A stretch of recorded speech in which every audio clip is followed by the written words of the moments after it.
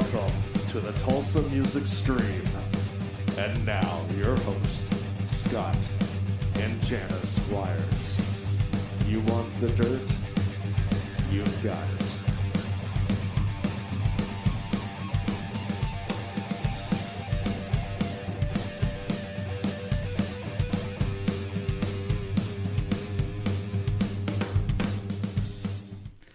Hey everyone, welcome to Tulsa Music Stream. This is episode 96 and we'll be live here in just like 2 seconds with David Ellefson. He is already here. Consummate professional, arriving early, not just on time. This is a good thing. I'm going to go ahead and put him on screen. Time is of the essence. We have a lot to cover, good stuff that's going on with Mr. Ellefson. Dave, how are you doing tonight? Excellent. Let me get you unmuted. Okay, now you are rolling here. We have so much to cover with you. You are a busy, busy man. You have a lot of things going on, and we want to make the most of our time with you and let people know what you have going on. Let's talk about this Bass Warrior tour that you have just announced. Dates in Europe. Now, your website describes this as a captivating evening of cherished classics, deep cuts, and insightful storytelling from your illustrious career. Give us a little more insight into what these European fans can expect when they go to these dates. Well, it's kind of like what I'm doing with Kings of Thrash. You know, I feel like there's a whole segment of the catalog of even my Megadeth past that, you know, hasn't been touched in a lot of years, right? So that's what we were doing with that. So that, you know, that coupled with what I did back in 2019 with the concept I called Bass Story, 2018 to 19 actually, where I went out and, you know, I sort of took a combination of a storyteller idea with a bass clinic, but then I put a real band behind me because I hate sitting there in front of an audience with a laptop, you know, like playing tracks, you know. I think that's just so not rock and roll, you know. Right. And, you know, I'd barely like it if I'm in a music store, you know what I mean? But sure. It's because I'm not really a clinician probably in the truest sense. I'm a performer, you know, right. And I like to perform in proper venues, and you know, as much as look, I'll always do what I'm asked, you know, for various things. But I prefer to be, you know, I'm a concert performer, man, and I like doing it. I've been a band guy, you know. I like a band around me. I like my buddies. I like having the feel of giving a rock concert. So, you know, Bass Warrior is probably a bit more of a concert than a storyteller evening, but it is also going to include that, you know. And as you can tell by the flags and the countries I'm in, how much stories I tell will depend on how well, you know, we can dialogue in English, because sadly that's my language. I don't know 14 languages for 14 different countries, unfortunately. So, I mean, I have a little time to go to school and learn this stuff, but sure. You know, so there's a bit of an interaction, lag sometimes with, and I've done it with translators and stuff. So, I'm pretty, you know, adept at doing these kind of things in a lot of different settings. Sure. Do you foresee an opportunity to bring that tour to the States at any point? Well, you know, possibly. I mean, you know, it's funny, you know, I have a lot of different bands that I've done and branded, and you know, the hardest thing about starting a new band, so to speak, is you go through the whole, well, who is it? What is it? What are you guys doing? What does it sound like? You know, you're starting every one of these, you start from scratch. When I put my name on the door, it's an easy sell because people already know probably what it's going to be, you know. And, you know, and with Bass Warrior, look, I've got some Ellefson solo records. I did the Ellefson Soto thing with Jeff Scott Soto. You know, my guitar player, the musical director on this gig is Andy Martingelli out of Italy. He's fantastic. I mean, he always puts, you know, fantastic bands together for me. And sometimes with members, I've been in bands with him that he's put together for shows for me, and the band guys don't even speak English. So I have to go to Andy and go, hey, Andy, can you do a little more of this? And he'll go over and he'll speak in Italian to them. And I mean, 30 seconds later, it's fixed. You know what I mean? Sure. So it's really great. You know, I love working internationally.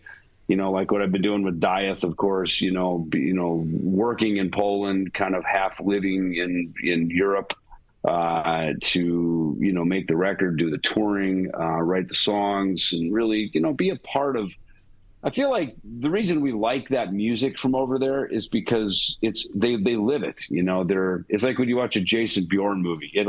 That movie wouldn't work in L.A. You know, right. It's better when it's over in some Eastern European country, and there's the nefarious thugs, or in some black van that pulls up and they throw everyone inside and everyone blows up, and there's sort of a romantic fascination about that I like, and I think music's the same thing. That it's music is relevant to its culture. For sure. Before I hand it over to Scott, that leads perfectly into one of my questions I was going to ask you. America loves its metal, and we're hardcore, but man, overseas, it's just a different level. To what do you attribute their incredible passion and dedication to metal? Well, if you think about the 20th century, and having just been in Detroit, for instance, I mean, it's the town that Henry Ford built, right? So, I mean, Henry Ford, there's a great book called The Roaring 2000s, and it talks about the three greatest inventions of all of mankind ever in the history of our, look, you could add the wheel. Okay, that's probably one. But this book starts with the Gutenberg printing press. First book they printed was the Bible in mass amounts. Henry Ford with the assembly line, and that's why America got industrialized faster than any other nation in such a short time, in like a century, even less than a century. We were so vastly far ahead of every other culture in the world because of Henry Ford inventing the assembly line, where you could just do mass duplication, right? Yeah. And then, of course, the I guess in this case, the fourth one would be the internet, hence our conversation today, right. So those, I guess, probably those four inventions have changed the course of mankind, and so in America, the 20th century, I guess once you got past World War II, again, I guess for us, we had, of course, the Great Depression, but, look, since the 50s, since Elvis came out, it's been all good times, right? I mean, It's been all hip swinging good times. Rock and roll, baby. Right. Whereas in overseas, it's not the case. They've suffered, various political, financial oppressions, dictators, all kinds of things that, we have not known, in really the last century, almost, So I think a big part of it's like the blues, you can play the blues, but to really sing the blues, you gotta know the blues, yes. And which is why the blues never connected to me. I've not lived those kind of blues. I mean, I lived it when I moved to LA and we started Megadeth, and I was dirt poor for a few years, but that's why we played heavy metal. I'm more into riffs and heavy metal, and that's why I think I like the Birmingham sound, Sabbath, Judas Priest, these things, because the riffage of that and that heavy darkness and the haunting sound of the riffs, that's my blues. Edgy for me, riffs. That's my blues. Yeah. So, when people talk about the blues, I get it. And it was the early underpinnings of rock and roll for sure, but it wasn't the underpinnings of my rock and roll. I don't think, for me, Gotcha. You spoke about being in Detroit, which you celebrated your 59th birthday, and happy belated birthday, by the way. Yeah, thank you. Thank you. You spent it watching, of course, Metallica, and you felt like you have now are free to wear Metallica shirts again, and which is cool. That's why I went ahead and wore this shirt for this episode. And there you go. Do you feel like I should have worn mine? I have mine upstairs. I should have fucking worn my Metallica. Listen, I said that just kind of as a joke, because clearly in the other band I was in, you would not show up at soundcheck with a Metallica shirt on. I mean, trust me, and anyone who's been even close to that would understand. Sure. Certainly every band member would go, yeah, no, there's no fucking way you'd be wearing a Metallica shirt around there. I was going to have me ask you if you feel like there's a new sense of freedom with this phase of your career. Totally, 100%. And again, I don't want to go back into all that, but sure. But for sure, I feel a really a newfound liberty. And look, life moves in its various waves and tides and ebbs and flows. And, and I've been here before, not playing in Megadeth. And, And, I use these seasons of life as a way to really spread my wings and fly, man. It's like, and I mean, look, who I was in Megadeth, I was that because that's who I am. I mean, it's not like I was playing just a role, the somebody that I'm not. Now I take the cape off and suddenly I'm Clark Kent, outside of Megadeth. For those who are old enough to know Superman, that would be the Superman reference, right? But so I'm not, I'm not here to talk bad about it at all. But, when you do move into a new season, and in this case, and I say season with that because, that was most of my adult life as a member of that group. But, now, and at this age, I guess, there's new horizons, there's new things to do. And I think one of the fears is like, like, what am I going to do? Where am I going to go? And honestly, I didn't have that this time. 20 years ago I did, in 2002 when the group broke up, it was like, oh shit, now what am I going to do? But, now at this point, haven't done the Big Four, won the Grammy, did all these big things. It's the legacy is secure. It's cemented. It's, my participation in that is forever, emboldened into the flames of heavy metal, if you will, so, Sure. Now it's kind of just sort of enjoying life, and every day doesn't, I don't even play music every day, it's hard for me to just go to the beach and goof off for too long, but I'm starting to just kind of relax into that. There's other things I can do, that don't always have to be musically related either. And I say that as I was just practicing some songs, playing bass before the interview. So, this is who I am, right? I mean, it's not like there's some other guy in the other room. I mean, just like you said, hello me, it's the new me, Absolutely. Yeah. And I was just going to say. Well, you mentioned the Grammy. Yeah, that's what I was going to talk about. And you're not done with that. Yeah, you got the Grammy with Dystopia, and you were nominated for 12 others, which I believe at least 10 of those should have gone your way. Thank you. But Appreciate you are nominated for 2 more, so you're not really done with those yet. And Dieth is up for 2 Grammys. Yeah, Best Metal Performance for To Hell and Back, Best Rock Performance, Walk With Me Forever, which features you on lead vocals. I want to talk about that here in just a second, but the first thing I want to ask you, the Grammys have taken their lumps over the years, from rightfully so, from the rock and metal community. But nevertheless, this still has to be a prestigious honor. What does it mean to you to get 2 more of these nominations after the previous ones with your previous band? Yeah, no, I appreciate it. Yeah, and so basically, there's several phases of how this goes. So the first phase, which is what we were included in with Dieth, is the acceptance, right? Because not everybody gets to just walk in the door of the Grammys, right? So there's this first phase. That's what we were. We were in the acceptance for the first round of voting to be nominated, right? I know that's kind of a mouthful to say, and we could only post specific verbiage of that they approved. We would have to write it, send it to them, and they'd say, no, not that, add this, add the little trademark next to the Grammy. So, I mean, the Grammys are very, very, very specific about what you can post. So, I don't want it to be, because they just announced the nominees that just came out this last week. And so we were accepted into the first round of voting. And out of that first round of voting come now the, best metal, Metallica, Ghosts, whoever else is in it. It's like, 5 or 6 people, right? Yeah. So, and obviously that is a very slim list of a pretty long list that we were in. But that long list that we were in, I mean, that's a thumbnail of the entire amount of fucking heavy metal songs that, were created this last year. So, it's like it narrows itself down more and more and more. And so we got to this last little mile where it's like, okay, you can come in, you don't come in. And so to get in the door of that is just, it's amazing. I've stayed on as a voting member of the Recording Academy, which is the academy that academy gives the Grammy Award.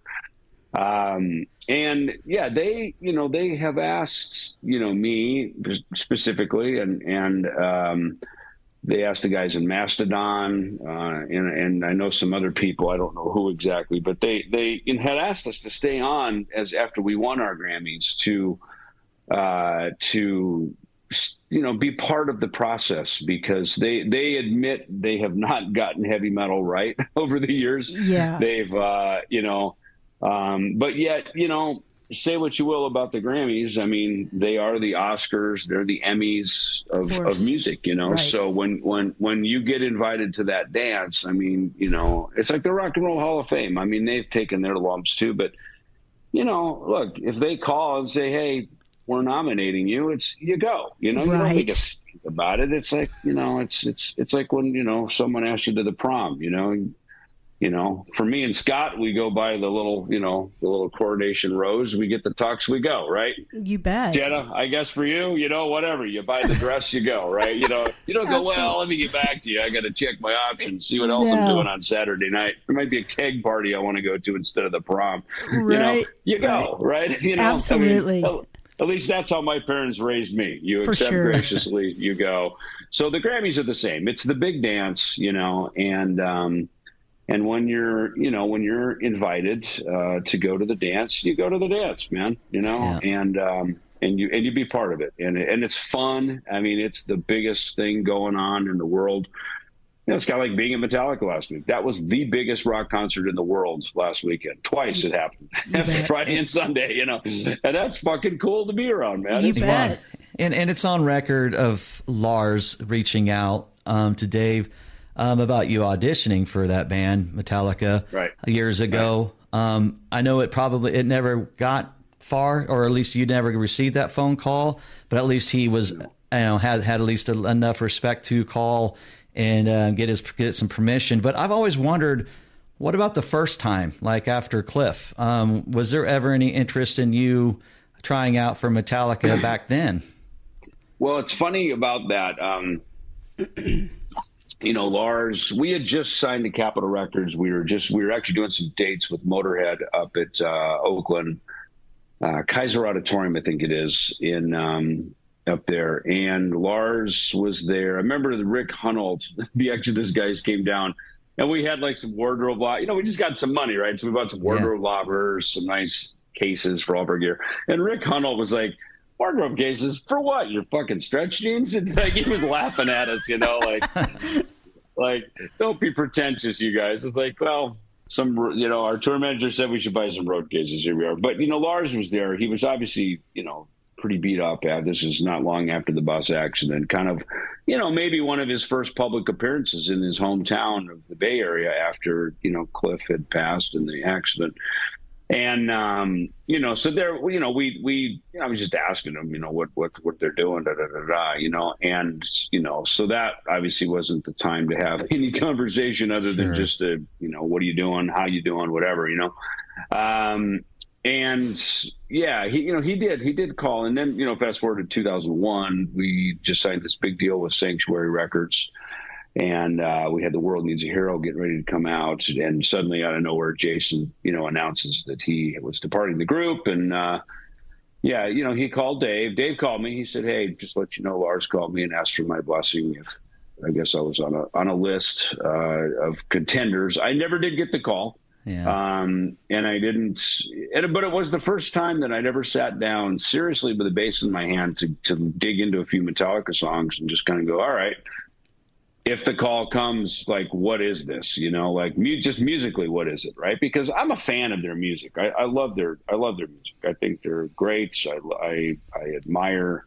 I mean, God, living in LA back in the day when we were, getting Megadeth off the ground. I mean, it was, mandatory Metallica, Monday Night Metallica. I mean, they just ruled the airwaves, KNEC, and all these big, these they could just do no wrong, so and I like them, man. I think it's a great sound. Obviously, the Megadeth sound kind of is born out of a lot of the Metallica family tree, if you will, because of Dave being part of there. And so to me, they've been nothing but great friends to me, and so we've done a lot of shows with them over the years. 86, we did 85, 86, we did New Year's Eve together.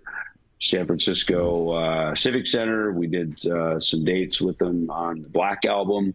Milton Keynes. We did a bunch of stuff in Eastern Europe with them. Obviously, we've done the Big Four. Yes, so we've been around each other a lot. As much as there's always this sort of this polarizing thing, kind of from Dave's side, I think probably more than anything.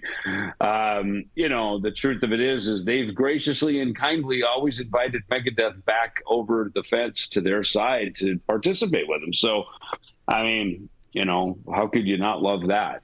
So yeah, nothing but love for those guys, and as they say, part of the Metallica family, so it's a good family to be a part of. Yes. We had Joey Belladonna from Anthrax on a few weeks ago, and we talked about the Big Four with him and got his side on how things went. It's a big honor. I mean, it's huge. We'll probably never see anything like this again. I don't know if there will ever be a new Big Four, but nope. What are some of your memories of being? Go ahead. It's what I said. I did a podcast with Johnny Christ the other day from Avenged Sevenfold. I went out to see Avenged because Dave's old tech, Willie G, was working for Johnny on the tour. And so he hit me and said, "Hey, you want to come out to Avenged Sevenfold?" I said, "I'd love to." So, and I'd met them a bit when Portnoy was playing with them. Always liked the bands, so I like the group, and they've been cool guys, are huge Megadeth fans. And so I went out and hung out with them. And quite honestly, I felt very inspired after hanging out, talking to Johnny and talked to Matt for a little bit. And it was the day after he'd lost his voice. So his voice was coming back. And I've had that happen to me. I've had these desert allergies where literally I get laryngitis and I can't talk. Yeah. So I'm now relating more to singers, about singing. When Tobias came through, I was talking to James about it the other night, and got these guys who are like real professional career singers, and I'm just like, God, how do you guys do it, man? I mean, I've been singing in Dieth, and of course I do most of the press and the interviews, so I talk and I use my voice all the time, and it's. My voice has dropped down to a true baritone, on the piano. I'm a G2 to a G4. That's a true baritone there, and so I learned I've got to take care of my voice a lot more, and I do now. But it's so anyway. I kind of, I kind of hang with, I'm more drawn sometimes to what vocalists go through, because I'm newer at it than these guys are. But, Brian, Sinister Gates is really a fantastic, I mean, he's just a musician's musician, yes. and to get to know him, and he went to GIT in Hollywood and music school, and his dad is a professional musician. So I felt very inspired when I came home after hanging with those guys. I was like, I was taking a little bit of a rest from playing, letting my body just reset after the summer. We did a lot of touring. I went around the world a couple times, to Australia and back and forth to Europe a bunch. So I just kind of was letting my body just sort of rest and heal up a little bit. And so, but after hanging with the Avenged guys, I got the bug, so I started picking up my bass and ripping and playing. And, so it was fun to do that, that interview with Johnny the other day, because we did a 2-hour deep dive, all kinds of stuff. Yeah, you guys were talking about endorsements and how the Rat guys would, if they had sponsors from I forget, it was Yamaha. They were getting like jet skis. It wasn't just guitars and equipment. They had like the whole brand. So that was a really cool Johnny podcast. Was blown away. He goes, wait, let me get this straight. I said, yeah, believe me, in the '80s was a whole different fucking deal, man. Hey, let me ask you something. We still need to cover Kings of Thrash and your coffee line. Sure. It is a hard stop at 4:30 your time. Is that correct? Ish. Whatever, well, okay, we're going to roll. As long as we have voices, now that I can speak as a singer. Right as long on. as I can, Before vocal rest. That's a new term I've learned as a singer, vocal rest. It's like, but we're not doing that here, obviously. Well, we are live, and we have people who are watching the interview, and they have some questions in the chat room. Yeah, we're going to try. Go ahead. Let's go ahead and I want to real quick. Let's talk real quick about Kings of Thrash, and then we're going to get to the viewer comments. So, 2 shows coming up Thursday, December 14th at the Whiskey A Go Go, and that's in Hollywood, the famous whiskey. And then 2 nights later, stages in Santa Ana. Now, for people who may not really understand what Kings of Thrash is, obviously the flyers say you guys perform songs from Killing Is My Business, Peace Sells, So Far So Good. Again, give us more insight. What can the fans expect at that experience? So the first trip that we did this last year, we played Killing Is My Business and So Far So Good, So What in their entirety. The last show we did at the Whiskey back in October a year ago, 2022, we filmed it. We put it out on a DVD and as well as vinyl and CD and everything through Cleopatra Records. So we captured that moment. Chris Poland was our special guest. He would come up and perform a handful of songs with us as well. And we invited him back for the Whiskey, just kind of in the memory of last year's pretty iconic concert. I mean, the place was sold out. It was a thrash metal fest if there's ever been one. I mean, it was truly amazing. It was great. So that's what that's what we're doing. It's just a couple of year-end shows. The phone rang when we got home from Australia back in July, and the Whiskey had called and they wanted us back for a year-end show, and so that's what we're doing. So we're just kind of wrapping up the year actually with a couple of cool shows this year. And one more cool side note about those shows, you guys can pick up, you can get a VIP package if you go to kingsofthrashvip.com. It features a t-shirt, laminate, early access, autographed meet and greet. What a deal. Check out kingsofthrashvip.com and catch those shows for sure. Now, you are talking to 2 big-time coffee lovers. We got to talk about Ellefson Coffee. You guys can pick this up at ellefsonemporium.com. Not only is coffee there, he's got guitar straps, accessories, art gear, books, bass string, jewelry, so much more. I got to ask you, if you have your pick of those 4 on the screen, what's your go-to? I like Roast in Peace. You're talking the coffee, right? You bet. The 4 coffee, yeah. And Kings of Thrash is essentially a Roast in Peace flavor profile. So the Napalm is a dark roast. It's a French roast. The Rock and Rose is a light. So think like when you go to Starbucks or something, there's a light roast, a medium, and a dark, right? So right. I like that because we don't do any decaf. The only person I've made a half calf for Jack Blades from Night Ranger. Jack Blades, of all people, he asked for a half calf, so I make him a half calf. And I wanted to make it for him and call it Half Jacked, right? Because he's pretty hyper anyway, right? And of course, they've got Dawn Patrol, the best coffee brand ever, right? So we could do a Dawn Patrol Night Ranger coffee. But so this year I just went down to see Night Ranger a couple weeks back, and I made some half calf for Jack.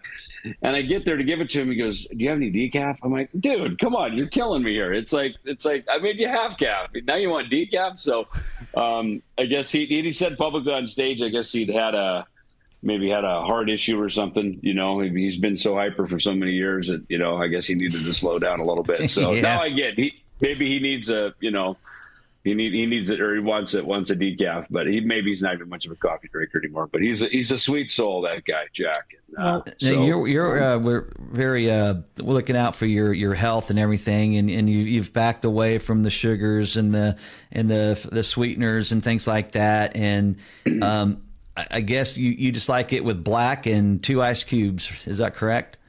I do. I mean, look, that's probably the purest way to drink it. I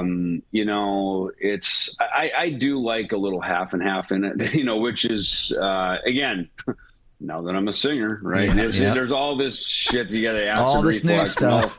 all this new shit. You're like, wait a minute, I can't even drink anything bubbly at all. No sugar. It's like, man, you're killing me. Can't we get someone else to sing? Who else has got a voice around here?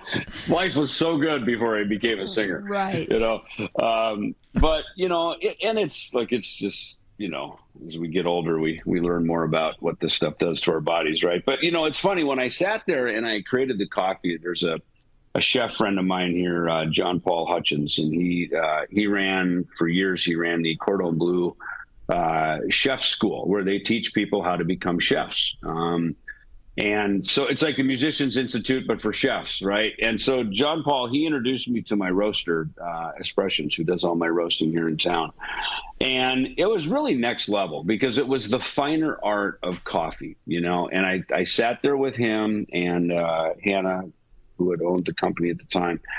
We sat there and she made these flavor profiles for, for what became Rock and Rose, Roast and Peace we already had.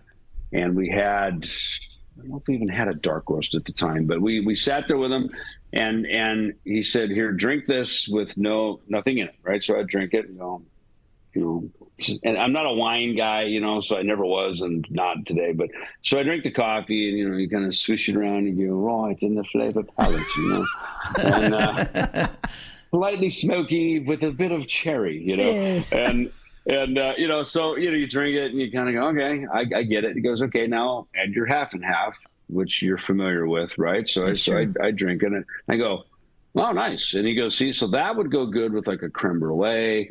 We move over to the next coffee. You go, oh, that's pretty dark. I can tell it's a little smoky. He goes, exactly. This would go good with, like, say, a nice, a chocolate, a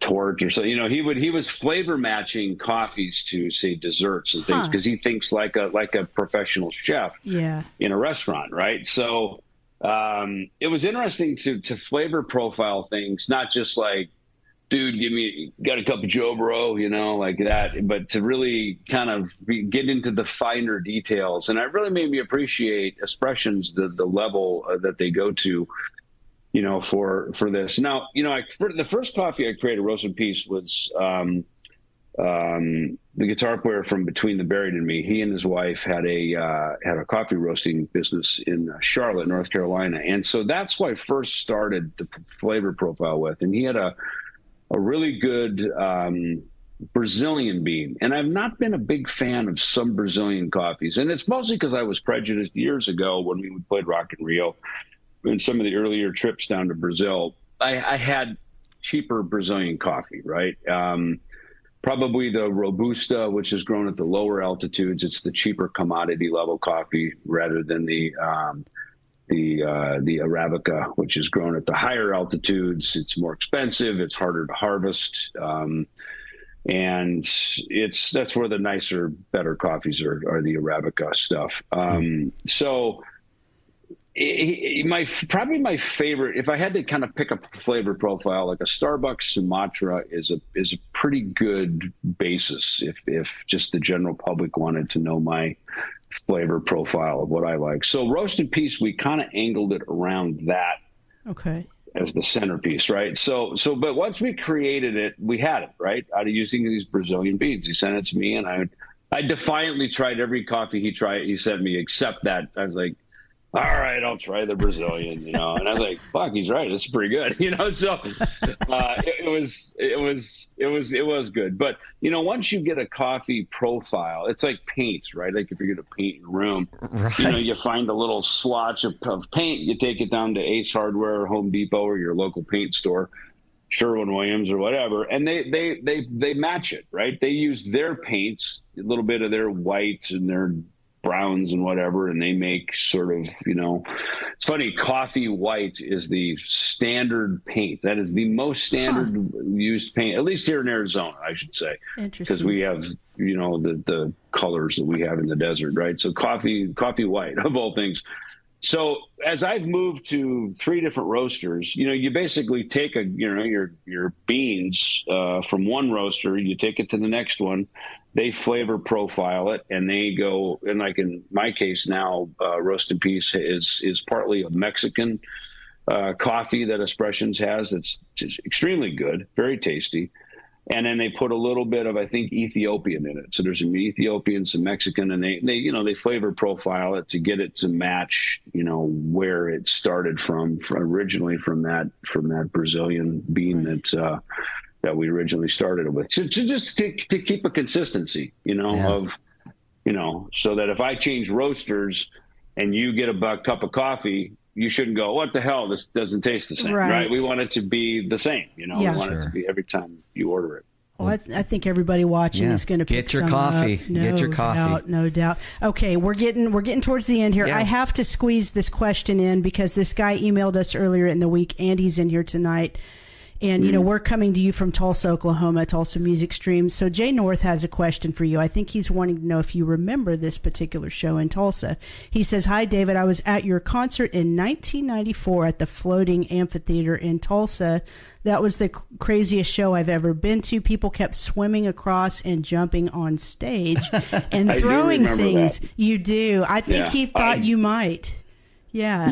That is so funny. Tell him thank you for reminding me. I always remember that show, and I never remembered where it was. I couldn't remember if it was up in like Erie, Pennsylvania, or where the hell it was, So tell him thank you for reminding me. I forgot that it was there. I remember, we were there's like a moat around the stage. That's right. Uh-huh. And you know how headbangers are. They're like, fuck the water. We're coming over to see the band, Even if we get electrocuted and die, we're still thrashing till death, That's right.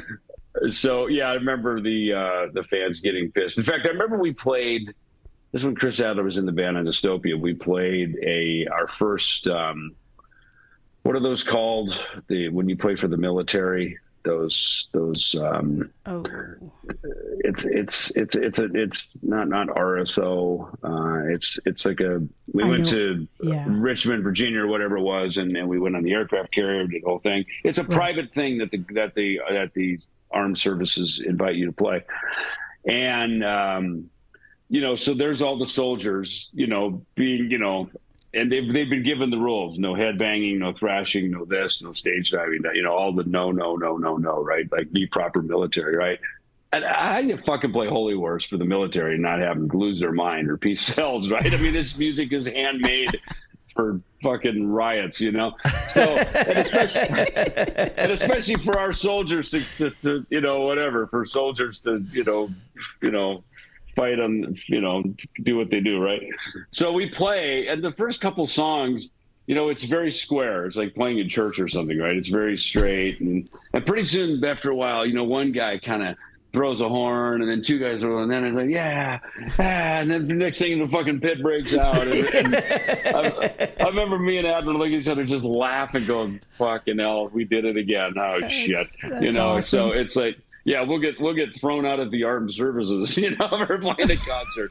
Wow. But because we had done some shows too. I remember, we played in Beijing, China, and we had to submit every song, every lyric, and every piece of video content because, same thing. They're like, there's some songs you can play, some songs you can't play. You can play this one, but you can't sing it because of the lyrical content. Mm-hmm. This one you can play and sing, but you can't use the video. Look, when you go to someone else's house, you play by their rules, right? So we were glad to play in Beijing, but, different society, different rules, different things. So you do it their way, and they had somebody back there with the iPad. There was literally a row of military standing in the back of the venue. Like, we ain't fucking around here, right? And wow. Dude with the iPad sort of checking it in, and the video's off, I can check. Singing, I can check, So... it's we've been in these countries where you realize, we ain't in Kansas anymore, or Tulsa in this case. And you do it their way. That's all I can say. So. Doug Weber in the chat room, he's asking if there's any new changes or updates coming down the pipeline with your signature Jackson bass. We have talked, I think I have 16 SKUs, as we call it, right? SKUs, right? SKUs with them, between 4 strings, 5 strings, white, black, silver, red Kelly birds, blue Kelly birds. We've got a lot of product that we have, and it's fortunately, it sells very well. And, you know, I've been very proactive. You know, I go out when I do the stage use thing, which I learned from Paul Stanley. And I told him that. I said, Paul, I learned how to do this from you. Me and Kiko were backstage in St. Paul, and we were looking at Paul's website of Paul and Gene of how they, and he said it was Paul Stanley guitars. So I bought David Ellefson basses. I also have David Ellefson guitars in case I want to sell stage smash guitars, which I think that's where the real money is, by the way, is in that. But you know, it's again, I'm a student of KISS. I learned a lot of what I've done from them, you know, and so I was happy to tell them that, you know, and but you know, playing stage use instruments is a big part of this, you know. Yeah, there we are. There you are. Hey, that's great. I mean, come on. We had it all set up and ready. Yeah. That's not any better than that. Come on. No, that's those guys are so gracious and so cool, you know. But you know, with the basses, it's the same thing. You know, to play them, and I don't charge a ton of money. You know, I try to keep mine very fan friendly. You know, it's more about people being able to have the experience and play them. And you know, obviously Jackson's happy because more and more people have my basses out there. For sure. I like it. Well, one more question. Ryan Kirk in the chat room says, question for Dave, whose idea was it on the Reckoning Day intro with the floor tom? You know, that was my idea. And, you know, it's funny. You know where I got that idea from is in, let's say, 1981-ish, 82 maybe. I went to go see Rainbow, and Jolynn Turner was the new singer. The support act was Pat Travers, and the opening band was Crocus. Now, this is a couple of years before their big, you know, Headhunter. Yeah, love that album. Success, right? So they were still kind of an unknown band doing a, you know, first of three on the bill. And the bass player, who was stage left next to the drums, when it came time they didn't do a drum or a bass solo, they did one together. And he grabbed a set of drumsticks and did this rototom solo, kind of looking right at the drummer, right, at his hi-hat side. They did like a rototom solo. And I think I've seen Matt and Duff from Guns N' Roses do that recently, or, you know, not recently, but in years past. But that's where I first saw that. I thought, that's fucking cool, man. And that's why on the Euthanasia tour, you know, I thought, I'll do the same. I'll have the floor tom out there. I'll be looking at Nick. Now I'm stage right? So I kind of turned and looked at Nick this way and did the, you know, the floor tom thing. And when we did the bass and drum solo, I wanted Nick to be playing with me, because I think a bass solo is more interesting if it has, you know, some rhythm to it, right? Something kind of driving it, you know? So as the joke goes, you know, when the drums stop, very bad bass solo. I don't know if you've heard that joke about the guy in the jungle, the drums are playing. Right. And the tourist goes, why are the drums playing all the time? And the native goes, drum stop, very bad. You know, next day, drums are still playing all night. And the tourist goes, why are the drums playing? Still. And he goes, oh, drum stop, very bad. Third day, finally, he asks, he's like, these drums are driving me crazy. Why are they always playing? And the local he goes, drum stop, very bad. Bass solo. And so keep the drums going was the point of the joke, right? So, and, you know, there's a couple of great live albums that I kind of copped that idea from, I guess, again, partly from Crocus. The Journey has a live album called Captured that I used to listen to back in the early 80s. And when Ross Valerie does his solo, Steve Smith is also playing. And also on Angel Live Without a Net with Felix Robinson on bass, when he did his bass solo, I seem to remember there was a drum thing around that. I remember I copped some licks and some kind of vibe, not licks, I shouldn't say, but I kind of copped a little vibe from Felix. And Felix and I have since become good friends, actually. We text often, and we were actually just talking last week. So I know there's an Angel reunion coming up here. So that'd be cool. You know, Yeah, so me and Felix are buddies, and he's kind of a childhood hero of mine. Because they were on Casablanca, Stars, Kiss, Angel, The Gods. They were the big Casablanca bands. You sound like you're a big rock fan, like a lot of us. You did a lot of your homework, and probably collected a lot of records and albums and things, and sure.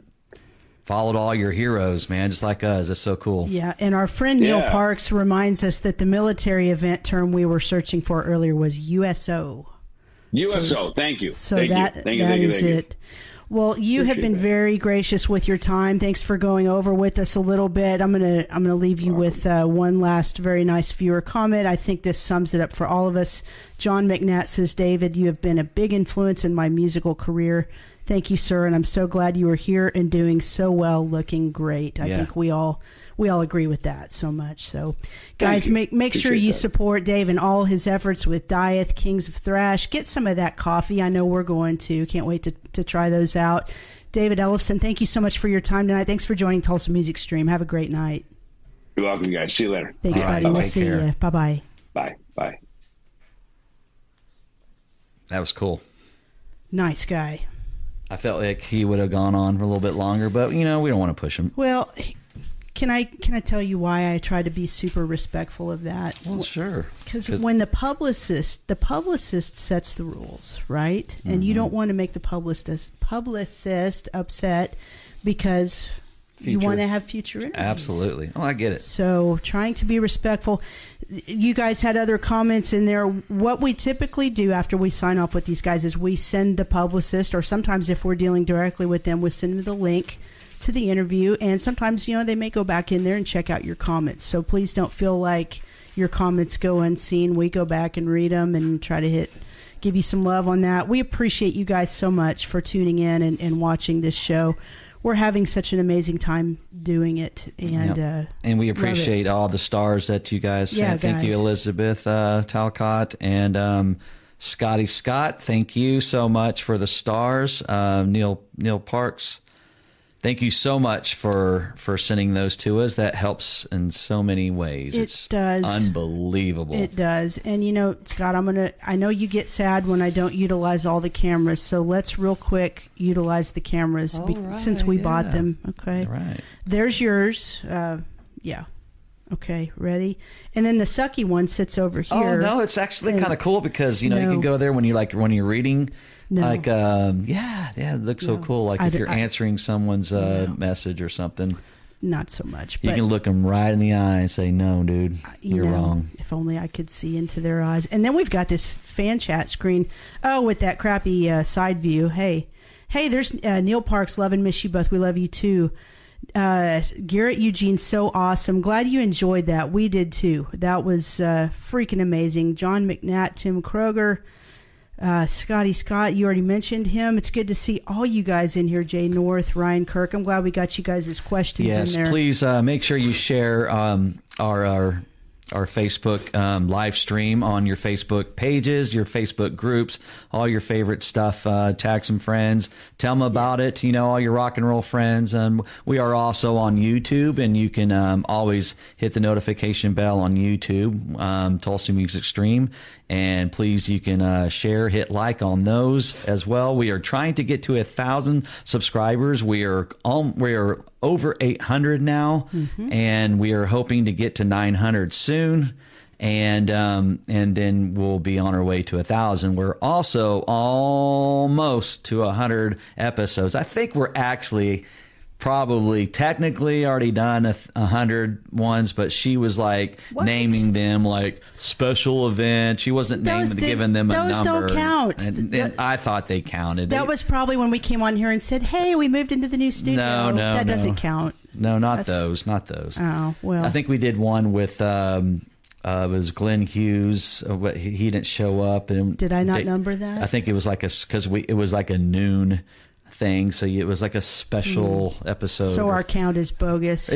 So God knows how many we've done. But we are also on Twitter. We are at TUL Music Stream, and we are on Twitch. We don't necessarily do much on Twitch there. I don't get it. I don't know how to get people and followers and people like that. So I kind of ignore that one. We don't know what we're doing. But anyway, we are also on audio platforms like Spotify, iHeartRadio, Amazon. We are also on, I believe it is Apple Podcasts, Google Podcasts. You can really just search Tulsa Music Stream Podcast, and then 100 different ones will pop up. And hopefully it might be one that you guys are listening. Yeah. Yeah, for sure. And hey, we've got to mention our sponsors, because honestly, guys, the show wouldn't be what it is without these folks' contributions. Psychomo Filmworks, he did a wonderful intro for our show. If you guys need a video shot for your band, go to him and he'll hook you up with a good product. Psychomo@gmail.com. DEB Concerts. Everybody loves Doug Burgess, and everybody appreciates Doug Burgess because he makes sure that Tulsa and the surrounding area continues to get great concerts in our area. We are so lucky to have Doug and DEB Concerts. Stay in touch with that website. Keep an eye out for upcoming dates that are sponsored by debconcerts.com. We know that they're the reason Rocklahoma is such a good time all the time. Okie PC, this guy's amazing. We love him even though he's an Eagles fan. We still love him. Dustin Little, if you guys have any IT needs, boy, we had a scare before we went on tonight. Our modem was down, but we got it back up. But go to Dustin Little for your IT needs, practical technology and networking services for Oklahoma's local business community, 918-640-0892, or email him at dustin@okiepc.com. These guys, man, they just continue to crank out amazing work. I saw more great photos they've done on Facebook today. Your branding done right. Go get you some really great looking photos done by the Shipmans. Go to shipmanphotos.com. Our buddy Todd Cook at Identity Merch, he is staying so busy doing screen printing, and that's because he puts out quality product. If you need some t-shirts or anything else printed up, call 918-521-5660 or email Todd at identitymerch.com. All right. So cool. Yeah, we should sing those commercials. You know something funny we did the other night? Identity Merch, Facebook.com/Identity Merch. That was awful. I know. We did something. It was supposed to be awful. It was. Good job. We did something funny the other night. Every night we go check our subscribers. Now watch, we're going to lose subscribers because I'm saying this. So, we've got our running count. Like, we got real excited when we broke 800, and then it got up to 810, and then we go back the next day, 809. We're like, oh, dang, who'd we piss off now? No. And then 2 more came in through the night. I know. So it was good. 812 last night. But, yeah, we are getting close to 1,000 subscribers on YouTube, and we can't wait. What's on the docket? What are you working on that you haven't told me about yet? Anything fun? No, but I will be, hopefully we'll get on, send this out to some of the music news sites, and this interview gets picked up. We are on Instagram as well. Tulsa Music Stream is. We also do our TikTok videos on there. Yeah. And then we also put out shorts. You do. YouTube shorts on our YouTube page, and go and check those out and hit like on those as well. Every little thing, every view, every little thing you do with your fingers on your, it all helps. Everything. Good sound effects there. That was nice. And hey, seriously, guys, I know this was an early one tonight. If you got in halfway, or maybe you're just getting in now, you got to go back and watch the replay. This was a good one. He's a very intelligent, kind guy. And, I wanted to get into just how well he has diversified his talents within the industry. He's written books. Wanted to talk about his book. Maybe we can get him back on at some point. Yeah. Well, I hope he liked We appreciate each and every one of you. It's the weekend. Go have some fun. Go support your local music scene, your Tulsa music scene, your Tulsa music stream, and we'll see you guys. Yeah. Real quick, Billy Hamilton, you're in Switzerland. That's awesome. Hello. I don't know what time it is over there. Hello.